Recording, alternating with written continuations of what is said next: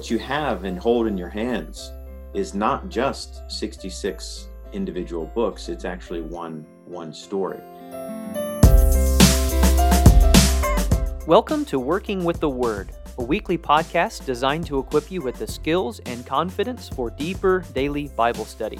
I'm Emerson Brown, and I want to thank you for listening today. We have a very special interview to share with you here in episode 41.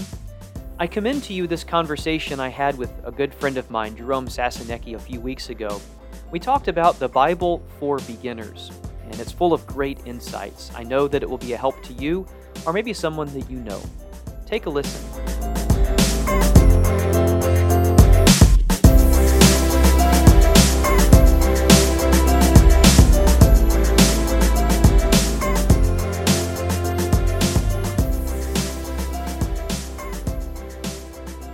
Hello there, this is Emerson, co-host of Working with the Word. Unfortunately, Jeff is not able to join us today. He is not feeling well, but I'm excited to have Jerome Sasonecki with me. Jerome is a Christian, a Bible teacher, a preacher for the church in Dulles, Virginia, in the DC area, and he's also a good friend of mine. Jerome co-hosts the Reconciled podcast and has a unique gift for teaching the Bible in a fresh and inspiring way, and has a gift for connecting with people. Jerome, thanks for being with me today. Hey, Emerson. Thanks a lot for having me. Yeah, glad to have you today. Let's get right into what we're going to talk about today. The title of this episode is The Bible for Beginners. Most of the episodes we've done on this show so far have assumed that our audience has a little bit of background in the Bible already. For instance, we just got done with a series in the book of Zephaniah, and you talk about a beginner. That's not necessarily a book that you just want to begin with if you're trying to approach the Bible for the first time. But we want to shift gears today and talk about if someone is just picking up the Bible for the very first time, or maybe they've heard a little bit about it, but they've never really studied it or read it for themselves. How could we help someone in that situation with very or little no experience, just start studying it and reading it and understanding it for themselves? So let's get started with this question. Tell us a little bit about yourself and where your journey began as a Bible student. Sure. So I grew up not knowing hardly anything about the Bible. I think your description there at the beginning was very much my experience. You know, I had heard what maybe other people said about Christianity. And of course, a lot of that is critical of the Christian faith and the church. So I had a lot of different ideas about, you know, what the Bible is and what it's about and who Jesus is and the whole Christian faith. But really, I was not interested in it at all until my early 20s. And my girlfriend at the time, who is now my wife, we were planning on getting married. And it was in that process that we actually began to visit different congregations and hear the Word of God preached. So my first real exposure to the Bible was in listening to sermons and Bible classes. And then, it had its own challenges there. But then, of course, that would spark buying a Bible. I remember going to Barnes and Noble I was like, okay, I have to get a Bible now and look at all these different Bibles and which one should I choose. So I remember doing that together. We bought a New American Standard Bible. I still have it. So my experience was very, very little, very much a beginner. I was an art student. So much of what I knew or thought I knew about Christianity was based on like Renaissance or Baroque paintings that were commissioned by the Catholic Church. So I knew like who the Apostle Paul was. I knew some of the apostles and had an idea of maybe what Jesus looked like, even though that probably wasn't accurate at all from those paintings. So very little experience, definitely a beginner. So I first became a student of the Bible through that, hearing the Bible preached for the very first time and trying to follow along in the scriptures, which was really hard for me to do because I didn't know for instance, where the book of Colossians is. I didn't know how to find that, you know? So very much a beginner. Thankfully, I had a friend, his name is Stephen Etheridge, and dear friend of mine, a Christian, he was my introduction to the faith. He's the person I went to this congregation with, and he was there to field questions and help me navigate through the scriptures.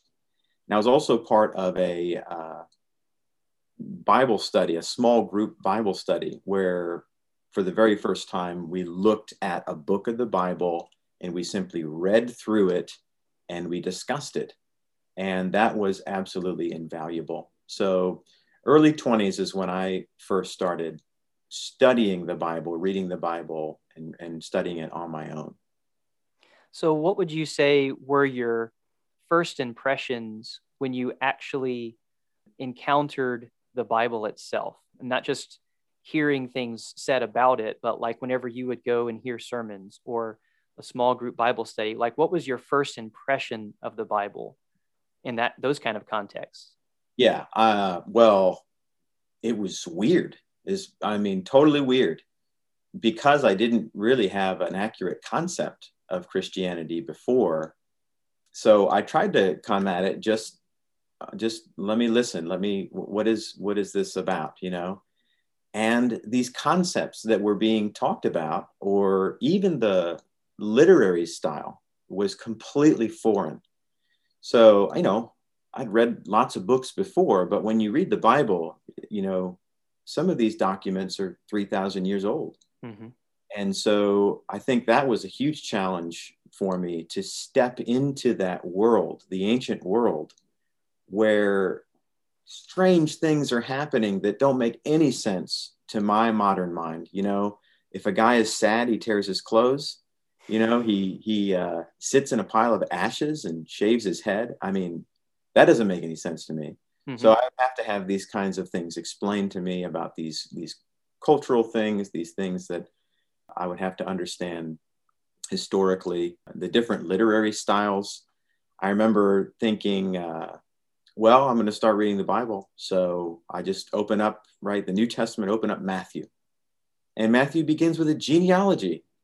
And it's just all these names I don't even know how to pronounce. And I'm thinking, what a strange way to start a story. Uh-huh. And of course, it would take a lot of time reading other parts of the Bible to say, oh, you know, Matthew was writing to a primarily Jewish audience. And this would actually mean a lot to them, to see where the Christ came from. He came from this lineage, you know, going back to Abraham. And so a lot of the Bible study for me at first, it was just stepping into that strange world. I remember in that small Bible study, you know how the teacher would ask like these real softball questions that everyone knew the answer to? Well, Rachel and I never knew the answer to those questions. The guy asked, now, did the Israelites offer sacrifices to God? And I said, no. And everyone else, yes. Because I thought, surely that's a pagan thing, right? I didn't understand, had no concept of these things. So a lot of these things were just over the years filling in the blanks. And of course, that comes through just reading more and more and more, study, you know? Mm-hmm. That's why it's so valuable to talk with you about this. I love talking with you about this kind of thing, because you're in a very valuable position to help someone who is coming to the Bible for the very first time. You know, I grew up in a context, and so did Jeff. He's not here, but I can speak for him, knowing his family, where the Bible was taught from a very early age. So we were kind of immersed in the Bible from a very early age, but a lot of people are not, and that's okay, you know. And so we want, one of the purposes of our podcast is to make sure that everyone knows you can understand the Bible and you can come to it. It's intimidating sometimes, but if you read it, then you can understand it regardless of what context you come from. Yeah. So let me toss this huge question to you, and you do with it what you will. Open-ended. How would you explain and introduce the Bible to a beginner? Yeah, that's a big open-ended question. But I often find we often find ourselves in a situation like that where there's someone who maybe doesn't have a background. I guess I would begin with this fact that the Bible is primarily a story. I think that's very important if you have no understanding to understand at least that. And, when you look in the table of contents in your Bible, it's got the Old Testament, it's got the New Testament, and it's got 66 books. And it's important to appreciate each one of those books on its own, right? Different writers writing in different styles have, their audience that they're writing to. But there's narrative, and then there's poetry, and there's the prophets, which is, this strange other world, and then there's the gospels and the letters. And so it's easy then to be confused by all of that. But I think the main thing is to understand that though there are these different authors, though there are these different books, if you look at it as a whole, they're forming one narrative. And when you become a student of the Bible, then you can begin to see these pieces being put together in this narrative. And it begins with, God creating the universe, and then how his relationship with humanity and with creation is fractured through sin, and then the various elements of the story of how God is restoring that relationship and how he's redeeming his creation. I think that's really helpful then to not lose that perspective, of this is a story. So then you open the book of Zephaniah, or you open the book of, whatever it is, Ecclesiastes, and then you try to fit it. Okay, where is this happening in the story? How does this fit within that narrative? And that can really serve you in the long run, just so you don't get lost, in the trees, so to speak. So it's not just a fractured book kind of chunked together with all these different pieces just kind of loosely stitched together. Right. Yeah, it is. And this gets into the heart of our conviction, is that the Bible is God's word, that the scriptures are God breathed. And though the human authors wrote them, there is one spirit, God's spirit, who superintends the writing of all of those writers, so that what you have and hold in your hands is not just 66 individual books. It's actually one story. And that's one of the great things about studying the Bible, is you can't understand everything all at once, and so don't be discouraged. Just pick up what you can. I mean, I remember when I first became a Christian, thinking, I knew enough that I needed to become a Christian. And then it was, okay, now I'm devoting my life to God, and I believe the Bible is God's word. Now I have to read this thing through. I had read parts of it. I haven't read the whole thing through. And so on my lunch break at work, I would just read it. And I didn't understand much of what I was reading, but I just forced myself to begin in Genesis and just read the whole thing. And I did it. But you don't realize how much your mind is picking up along the way. And so then, you do that all the time. You have that regular routine, and your mind starts putting those pieces together. And all of this, of course, is helped by the fact, hopefully, that you are engaged in a local church community that is devoted to following the scriptures, teaching and preaching the scriptures, expounding them, helping to explain them, and applying them.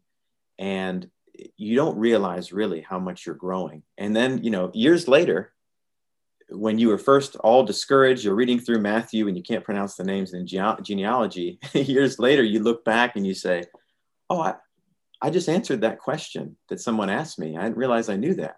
Mm-hmm. You do gain a lot of knowledge that way. Yeah.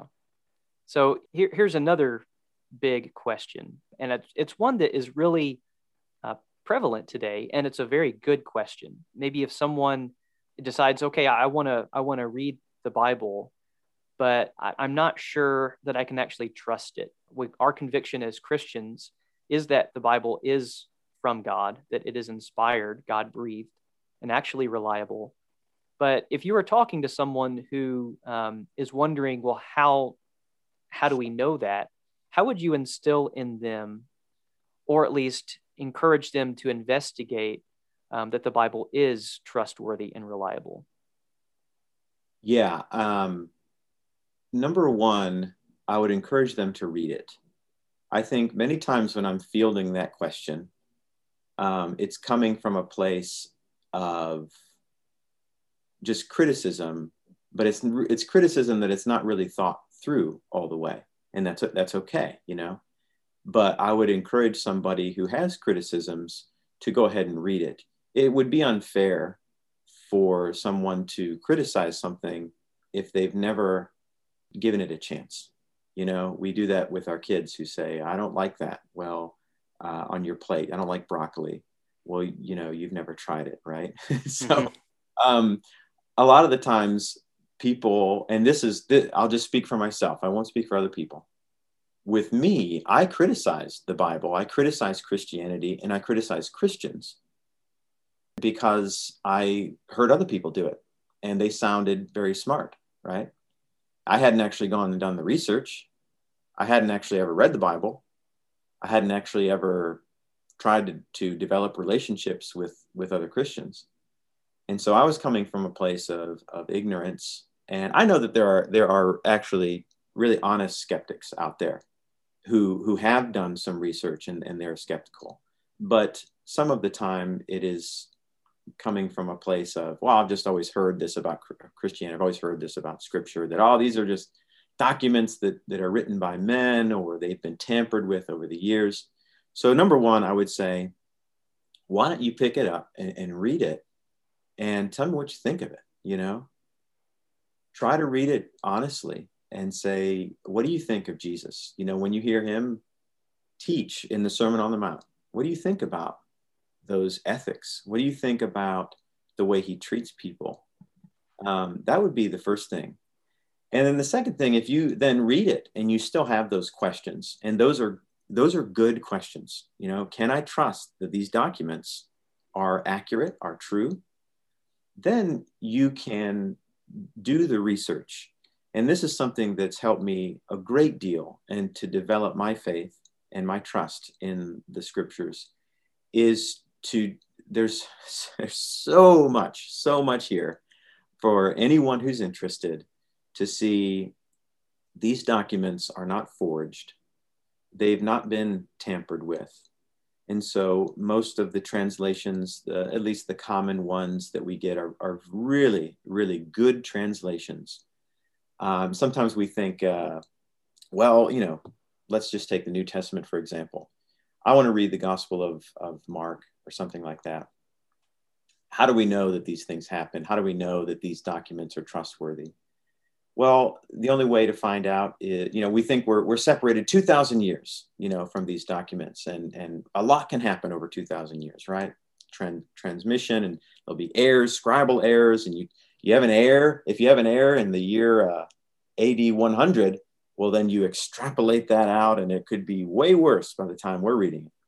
Well, really, that's not the case at all, because we have Greek manuscripts, right, written in the original language that are copies. You know, the manuscripts have to come from somewhere, and they are copies of an original. And there are this great area of study called textual criticism.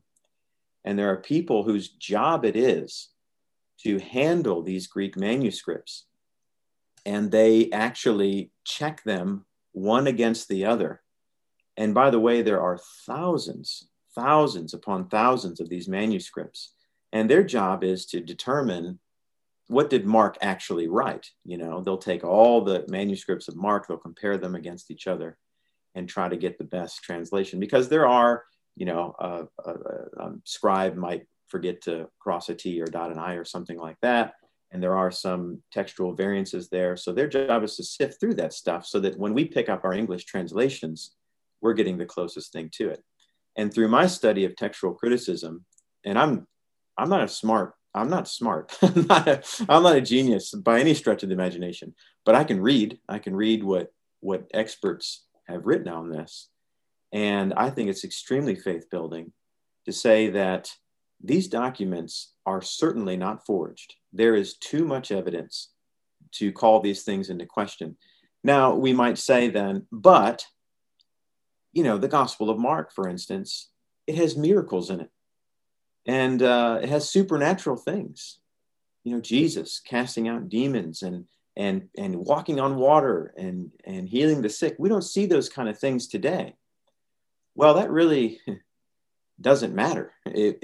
Whatever's in the document, whether you like it or agree with it or not, you have to judge it on the same merits as any other historical document. That's just really one area of study, textual criticism. And there's also historical criticism, where people say, what's the background of this document historically? What's going on in the world?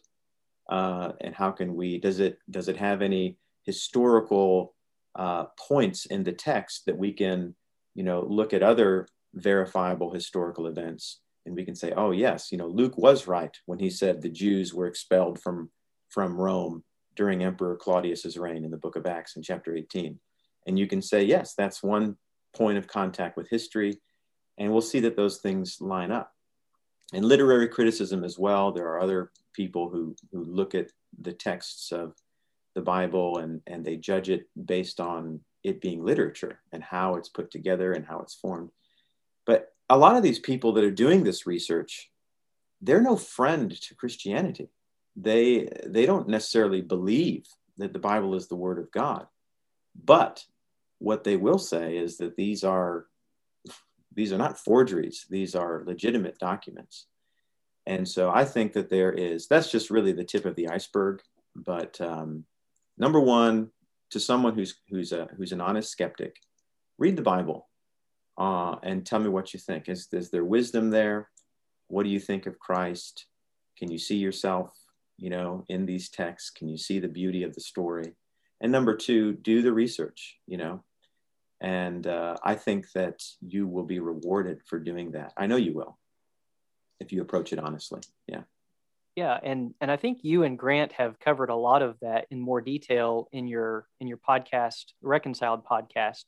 So if you want to check that out, you can. We'll link that in the show notes, because you guys have really delved into some of the deeper part of the iceberg there. Talk about how we can trust the documents of the Bible.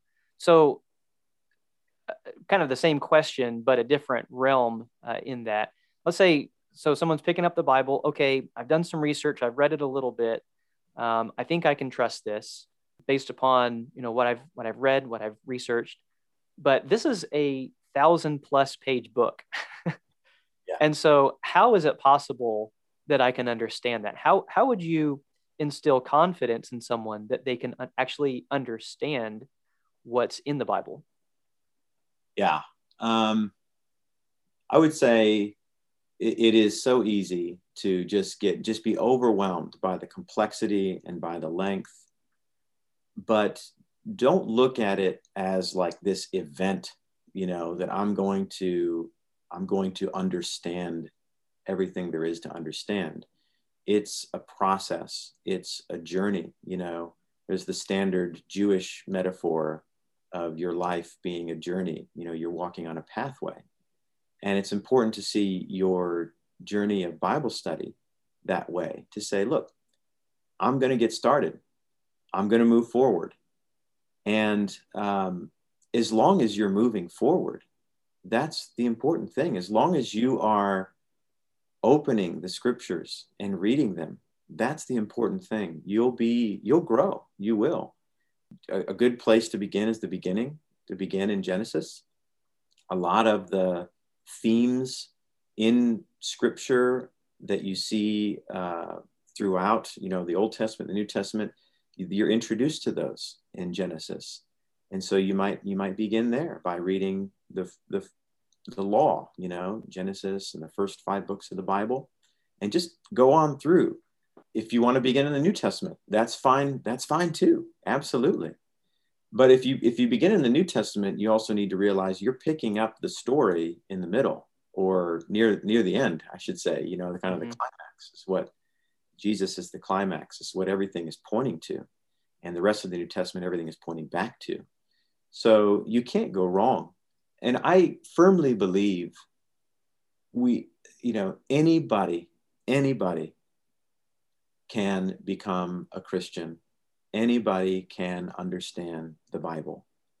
And it doesn't matter about your level of, your IQ, how intellectual you are, what academic training you have. Look, some of the guys who wrote the New Testament, they were not trained theologians, they were fishermen. And there are other people who, like Luke or the Apostle Paul, were just extraordinarily brilliant people. So there is the wonderful appeal of the Bible is that a child can grasp the story. A child can grasp the significance of the story and of Jesus's crucifixion and his resurrection. But even those basic, most simple elements will challenge the most intellectual person. So what I mean to say is, it should be encouraging for us who are not geniuses that we can understand. Yes. The Bible is written in a way that we can understand. Paul even says so. God revealed these things to me. And when you read these things, you can understand my insight, right? He says, so we can understand. But also, as we grow, and to those who are geniuses, they'll never grow tired. They'll always be challenged. They'll always have a fresh challenge in the scriptures for them to grapple with. And that's the exciting thing about the Bible. Even the most simplest, the most simple concepts continue. I mean, the love of God. It has no high, how do you measure the depths of God's love? And that's the most profound doctrine of the whole Bible. And we'll never understand it fully, but it won't stop us from trying, right? Because the more we understand it, the more we'll love God, the more we'll appreciate his love for us.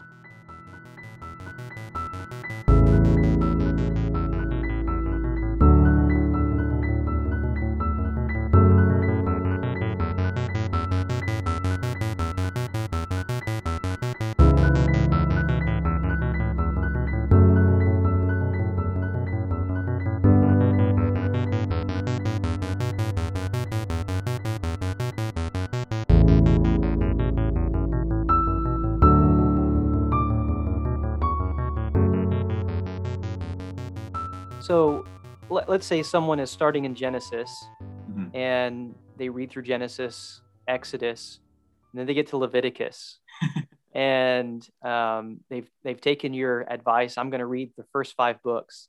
How would they get past the inevitable frustration of reading the book of Leviticus and the minute details and trying to put that into this story? How do I read Leviticus chapter 9? I think it's the passage that talks about the garments or the preparation of Aaron and the priests, to serve as the priests of God. How can I understand that? I'm not a Levitical priest. I'm not a son of Aaron. I'm not even an Israelite. So it's just an example. How does someone get past the frustration of taking one part of what you're reading and saying, yeah, you can understand that? Yeah. Well, I've been there. I remember reading that. I remember reading Leviticus and just scratching my head and thinking, boy, this is weird. This is real strange. I don't quite understand it. I remember reading through the Kings and thinking, I don't recognize any of these names or anything like that. It goes back to being patient with yourself and saying, it's okay. It's okay to read a book and have a lot of questions. It's okay to not understand everything that you've read. Now, that is not an excuse for ignorance. That's not an excuse for, well, I guess I'll never know, but that should hopefully encourage you to say, look, God, he believed it was important for this to be written down. And so this means something. There's no empty space in the Bible. There are no verses that don't matter, right? It's all God breathed, and it's all profitable for us to learn how to be the people that God wants us to be. So it could come over a lifetime of study where, you know what, all right, so you read through Leviticus, right? And you're challenged by all that kind of stuff. But you know what, you soldier through, you trust in God that this is true, that it has a purpose. And next year, you're in the book of Hebrews. And you just happen to be there, and then you're thinking, oh, a lot of this is starting to make sense, because the book of Hebrews is then saying Jesus is the fulfillment of that priesthood. He's not like those Levitical priests, and the Hebrew writer sort of fills in some of those gaps and summarizes a great deal about the tabernacle and about the sacrificial system of the law and how that's all foreshadowing Christ. So Christ is the key when you're studying whatever scripture you're studying. He, in the book of Luke, he has a discussion with his apostles, and he says, all these things have been written about me. These are all about me, the law and the prophets. They're all pointing us to this Savior. And so that's another thing that you can keep in your mind, is that how does this point to Jesus, right? How is this fulfilled in Christ, as you're studying through some of those difficult Old Testament things? And we have the benefit of looking at the Old Testament through the gospel, through Jesus's death, burial, and resurrection, as a way to interpret those things. And that will serve us greatly. We can really understand the big picture that way. I mean, remember the guy, the Ethiopian eunuch, he's in his chariot, and he's just got back from, worshiping God in Jerusalem. He's going back home, and he's got the scroll of Isaiah. And lo and behold, Philip, God sends Philip there. And Philip says, do you understand what you're reading? And essentially the guy says, no, not really. He says, how can I understand unless someone helps me? And he's reading this pivotal passage in Isaiah chapter 53 about this suffering servant. He says, is Isaiah talking about himself? Is he talking about somebody else? And so it took Philip to then help him to see this is about Christ. And he preached the gospel. This goes back to my friend Stephen, who I told you about. Bible study. You can study the Bible on your own. You can understand a great deal of things on your own. But also, in addition to that personal Bible study, it is absolutely crucial that you surround yourself with people who love the Word of God, who are more mature in their understanding. Steve was always there for me to say, Steve, I don't get this Leviticus stuff. Tell me what's going on. And in a very patient way, he would help me to understand those things. And so it's okay, to ask for help. It's okay. In fact, this is God's design for the church, that it would be a community of lifelong learning. That's, discipleship is learning about Jesus and learning how to follow Jesus, learning the discipline of what it means to be a Christian. And how do we learn how to become a Christian? Well, we study the scriptures. That's where we learn. This is a huge part of our Christian faith. And so there's just no substitute for having brothers and sisters who will help us to work through these things. And of course, the wonderful thing is, when everything is working properly, a Christian is not going to look at you like you're an idiot when you ask a question. I remember there's a preacher who was preaching the gospel when Rachel and I first came to become Christians. And I asked him these kinds of questions, and he was so patient. I mean, some of the questions were, I look at them now and I cringe. Oh, that was a very bold thing to say, but he was so kind. He was so patient because he's a Christian and he wanted me to know the truth. And so Bible study should not just be an individual thing. You also, in addition to that, that's important, but you need to be part of a community of believers who also has that conviction. This is the word of God and it's profitable. Yeah. So to kind of recap all of this, the Bible is one story. And if you want to understand it, you just got to simply sit down and read it with honesty, and you can trust the Bible. You can understand it bit by bit, as this is a journey. And so as using this illustration of a journey, if learning the Bible is a road trip, in order to be successful on a road trip, you've got to know where you're going at the end, right? You've got to have an end destination. What would be the end destination to this road trip? And how would someone know how to get there? Like, what would be the road signs? What would be the roads that they would take in order to get to that end destination? Yeah, I think there are many kind of road signs that help you. I don't know if I would have known this at the beginning, but as I understand it now, Bible study is not just an exercise in gaining knowledge. It is that you do gain knowledge, and that's important. Knowledge is important. We don't want to be ignorant. We want to be smart, not dumb, and scriptures can help us there. But the thing about the Bible is that the documents are living and active.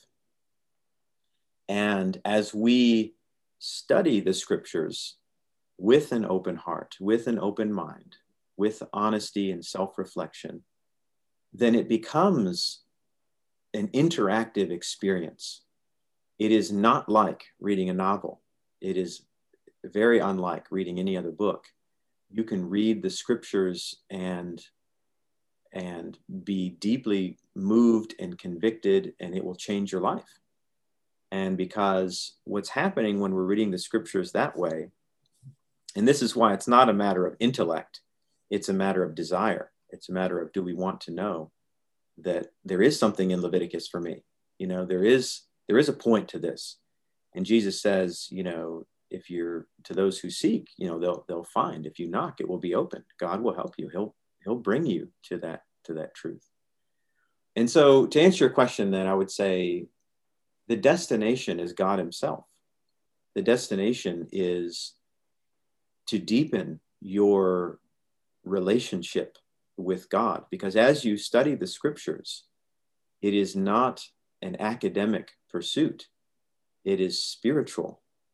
There's something happening as we do that. In prayer, we can look at prayer as our speaking to God.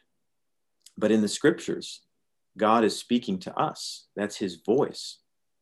And so I find it helpful to look at it that way, that the end destination, and this is actually where the story is moving anyway, is the reconciliation between God and humanity.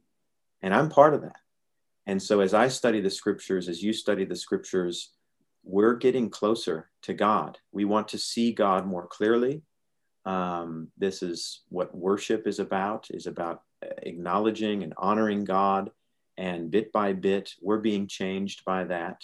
And studying scripture and reading scripture is a part of that as well, is we're getting to know who God is. He's revealing himself to us in the scriptures. His mind, which would otherwise be hidden, is being revealed, and he's speaking to us.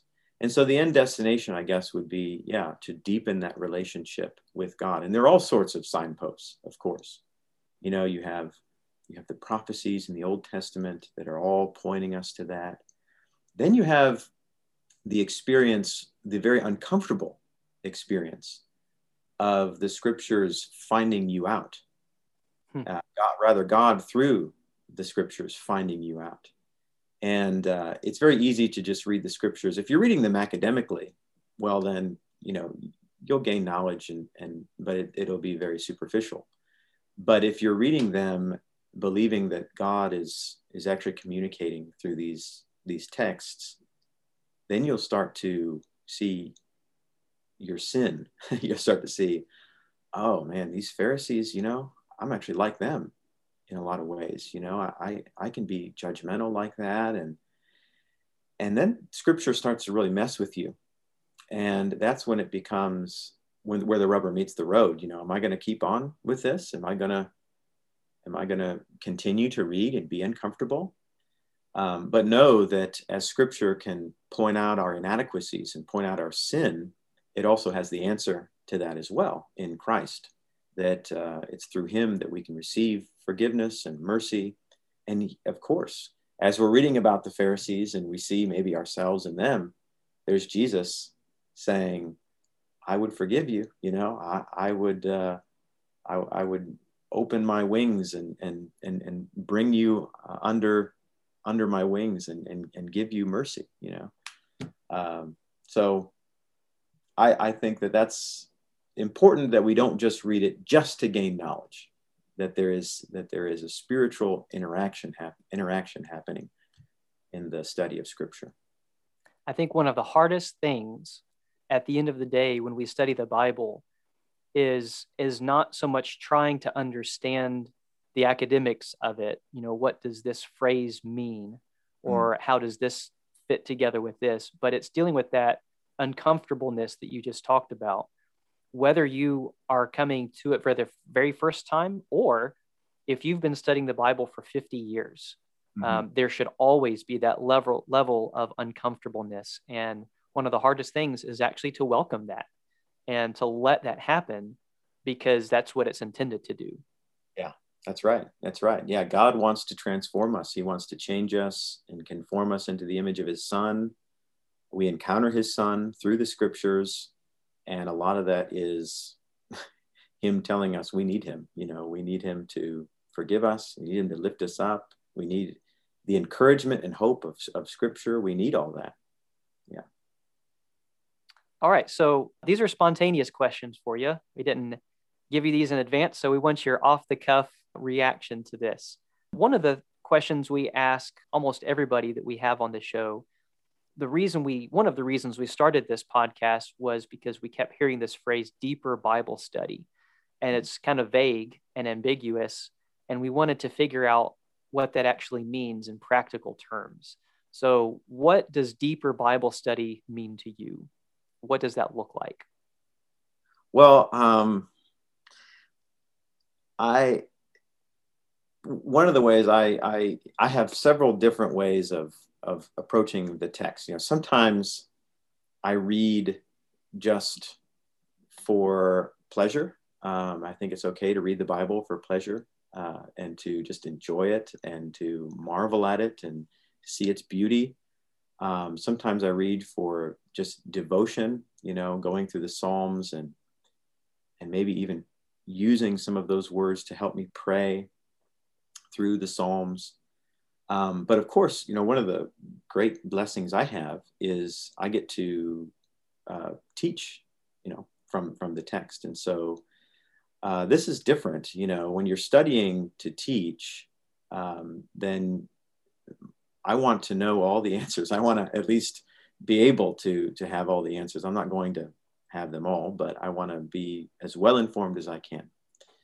So a couple of things I try to do when I approach the text is, first of all, just prayerfully approaching it with the right heart, like we talked about before. Let's not just look at this academically. Let's really believe this is God's communication to me. I'm going to be humble. And hey, whatever I learn from this, if it's God's will, I'm going to try to follow it.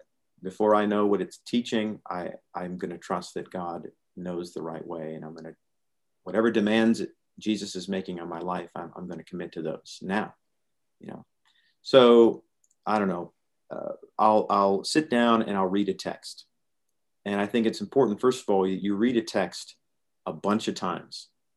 Read it backwards and forwards. Read it with a highlighter. Read it as many times as you can in many different ways. Read it quickly. Read it slowly. Read it from different translations. So read it, read it, read it. And then I'll try to set the text in its context. Say, all right, where's this happening in the story? Say I'm studying the Gospel of Matthew or something like that. And okay, well, this is where Jesus is fielding these questions that are these Pharisees and scribes and the Sadducees are trying to trip him up. Right? Where does this come in the gospel story? Where does it come in the wider biblical narrative? Right? I'm going to set it in its context, because the context in which something is said is actually part of what it means. And so we don't want to ever divorce the wording from its context, because we're not ever going to have the proper understanding.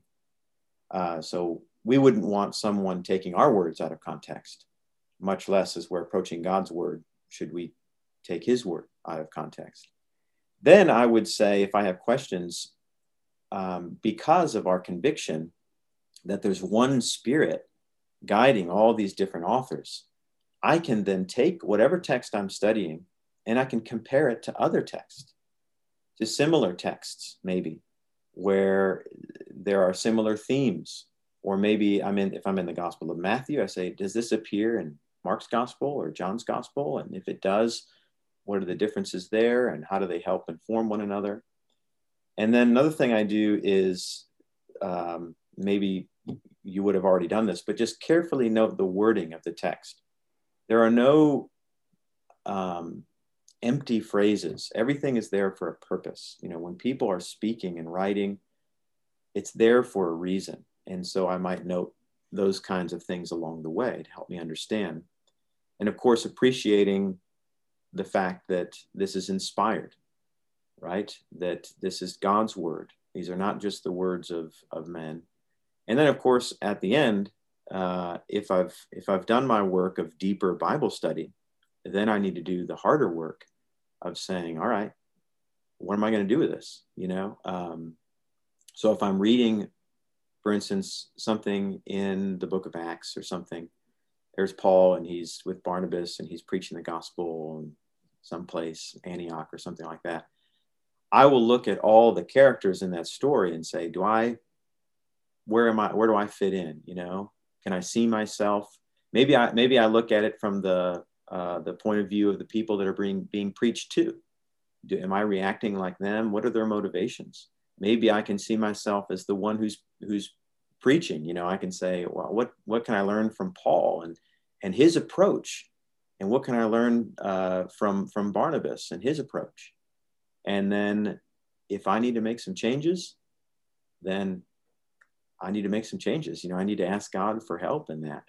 So that's kind of how the deeper Bible study. Of course, you can just read. There's a difference between reading and studying, right? So if I'm doing deeper Bible study, then I'm going to really slow down, take my time, and some things are worth slowing down for us is one of them. Yeah. Yeah.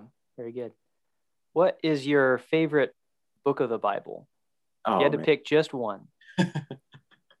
Favorite book of the Bible? I don't know.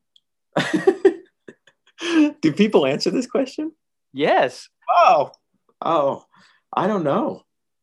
Whatever I'm reading, I don't know. Every That's week, a good answer. I guess it changes. I think of the Gospels. I don't know why, but I read Matthew more than the others. I think John is really challenging to me in a lot of ways, which maybe means I need to spend more time in John. And this is the thing about Bible study.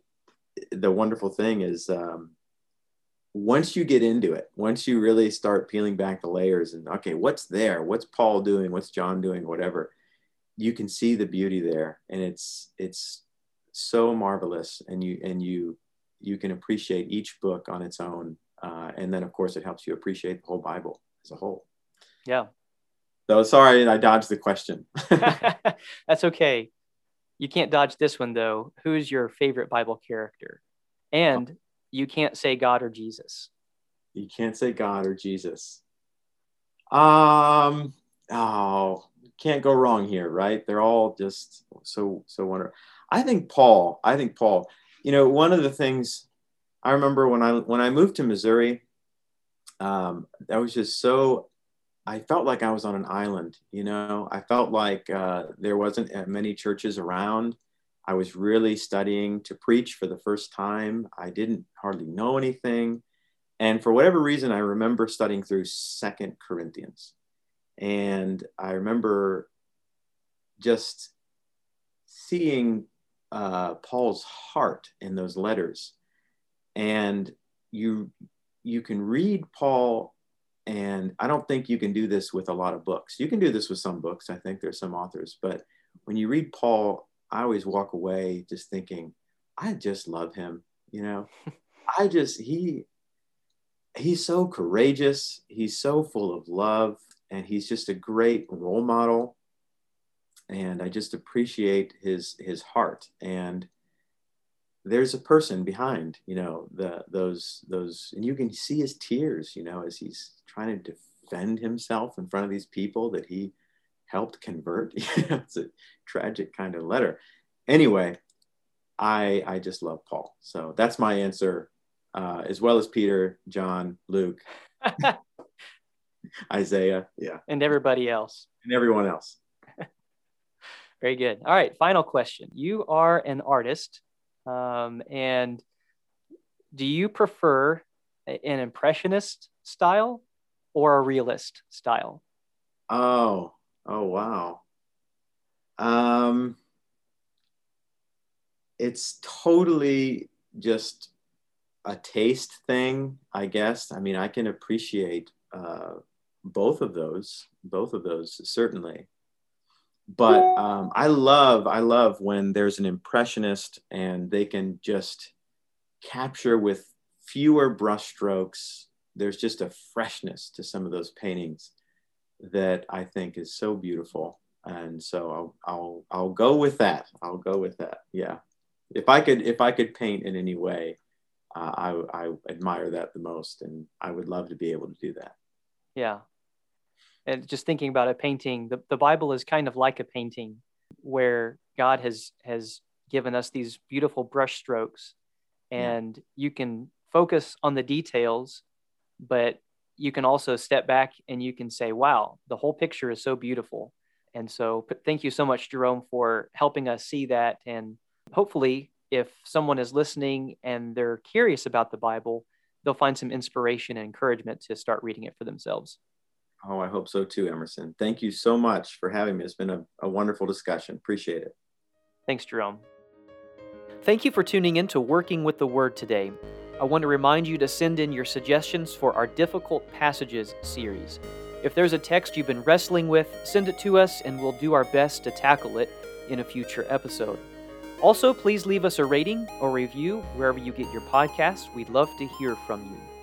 As always, you can find and reach out to us on Facebook and Twitter at Working with the Word, on Instagram at workingwiththeword.podcast, or send us an email to workingwiththewordpodcast@gmail.com. All one word, workingwiththewordpodcast@gmail.com.